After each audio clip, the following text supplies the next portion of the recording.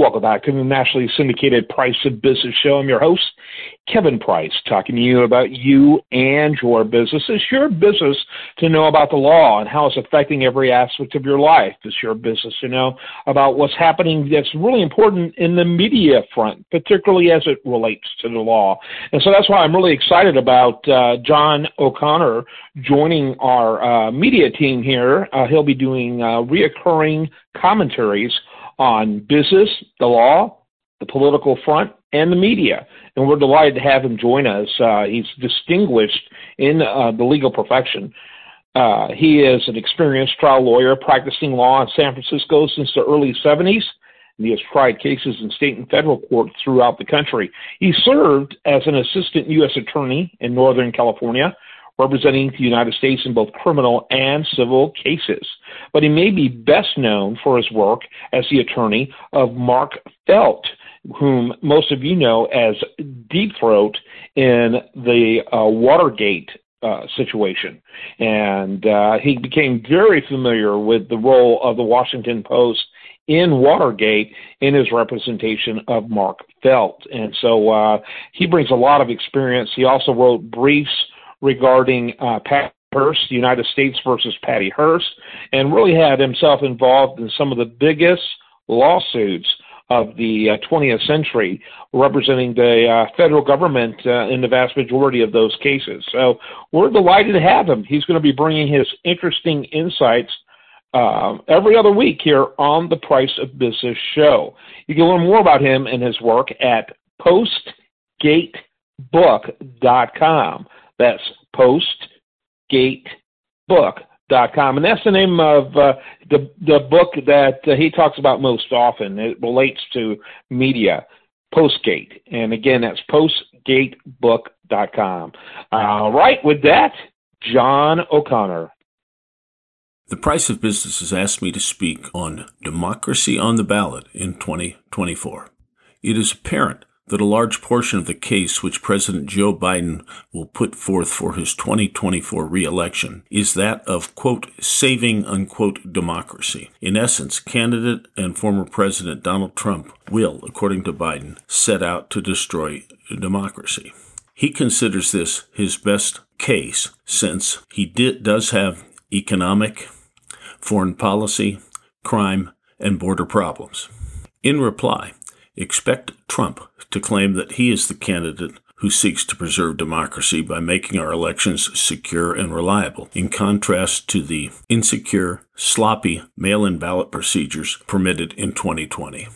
So, who is right?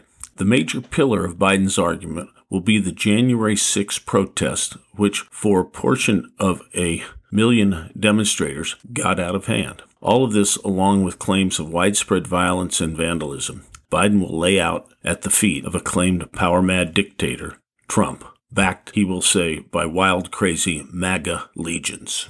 Biden's camp will also argue that the January 6 violence and attempted obstruction of election certification shows dictatorial anti-democratic tendencies. This claim, as far as it goes, is based on fact.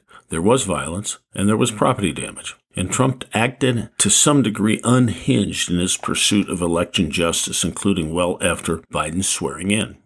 Biden will further claim that, after all, Trump lost all outcome-determinative lawsuits. Moreover, any extraordinary election procedures were mandated by the COVID pandemic, and he should not be blamed for those. How will Trump respond, and how will the electorate respond to Trump's response? First, the Trump campaign is expected to point out that the rich American history of various protests is beneficial to democracy. Veterans flooded to the D.C. malls after World War I, demanding their bonus payments. Participation in the civil rights marches of the 60s, which included civil disobedience, are the basis for bragging rights of many a politician today.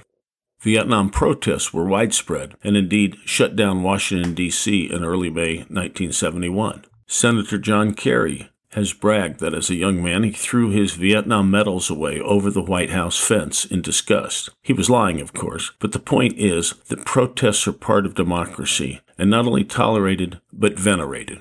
While Biden will point out the essential horror of the January 6 assault on the Capitol, there is actually good counter-argument to this supposedly abominable 3-hour, quote, riot, unquote, on January 6. That argument is the 160 multi-night riots protesting the death of George Floyd by the smug abuse of a white police officer who knew and had personal mutual animosity against Floyd from his private security job. Many died, and hundreds of millions of dollars in property was destroyed or looted. Senator and later Vice President candidate Kamala Harris encouraged the rioters by proudly raising a bail fund, all for the political purposes of demonstrating solidarity with the rioters. These were generally called peaceful protests, which occasionally got out of hand. So Trump will compare these two contrasting riots, one a 3-hour spate of violence by part of the million-member crowd on January 6, the other well over 400 days of riots. However, Biden's forces will emphasize exactly how reliable and secure the 2020 elections were, suggesting Trump was going overboard on imagined or overcooked, hyped-up claims. Again, this argument will be based on the lack of success of 60 post-election lawsuits. Trump should, in response, give chapter and verse about the strong evidence that there were hundreds of thousands of harvested votes, a good portion, according to sampling, of voters, in the name of citizens who themselves did not vote and whose signatures did not match registration records. He should argue, but may not, that courts wisely turned down election lawsuits because they are unwieldy. And he should, if wise, present evidence of the massive cover-ups and obstruction of investigations by Biden's Department of Justice as well as state-level Democrat politicians. Who will the voters believe? As in so many matters, it will boil down to the way our media portrays these disputes. Is Trump the archenemy of democracy or its blunt, rough-talking savior? Much depends on your sources of information, upon which democracy always depends. So this hopefully democratic 2024 election will be about, yes, our democracy. It will be about not only our democratic election processes, but the way our media, so important to democracy, reports the battle.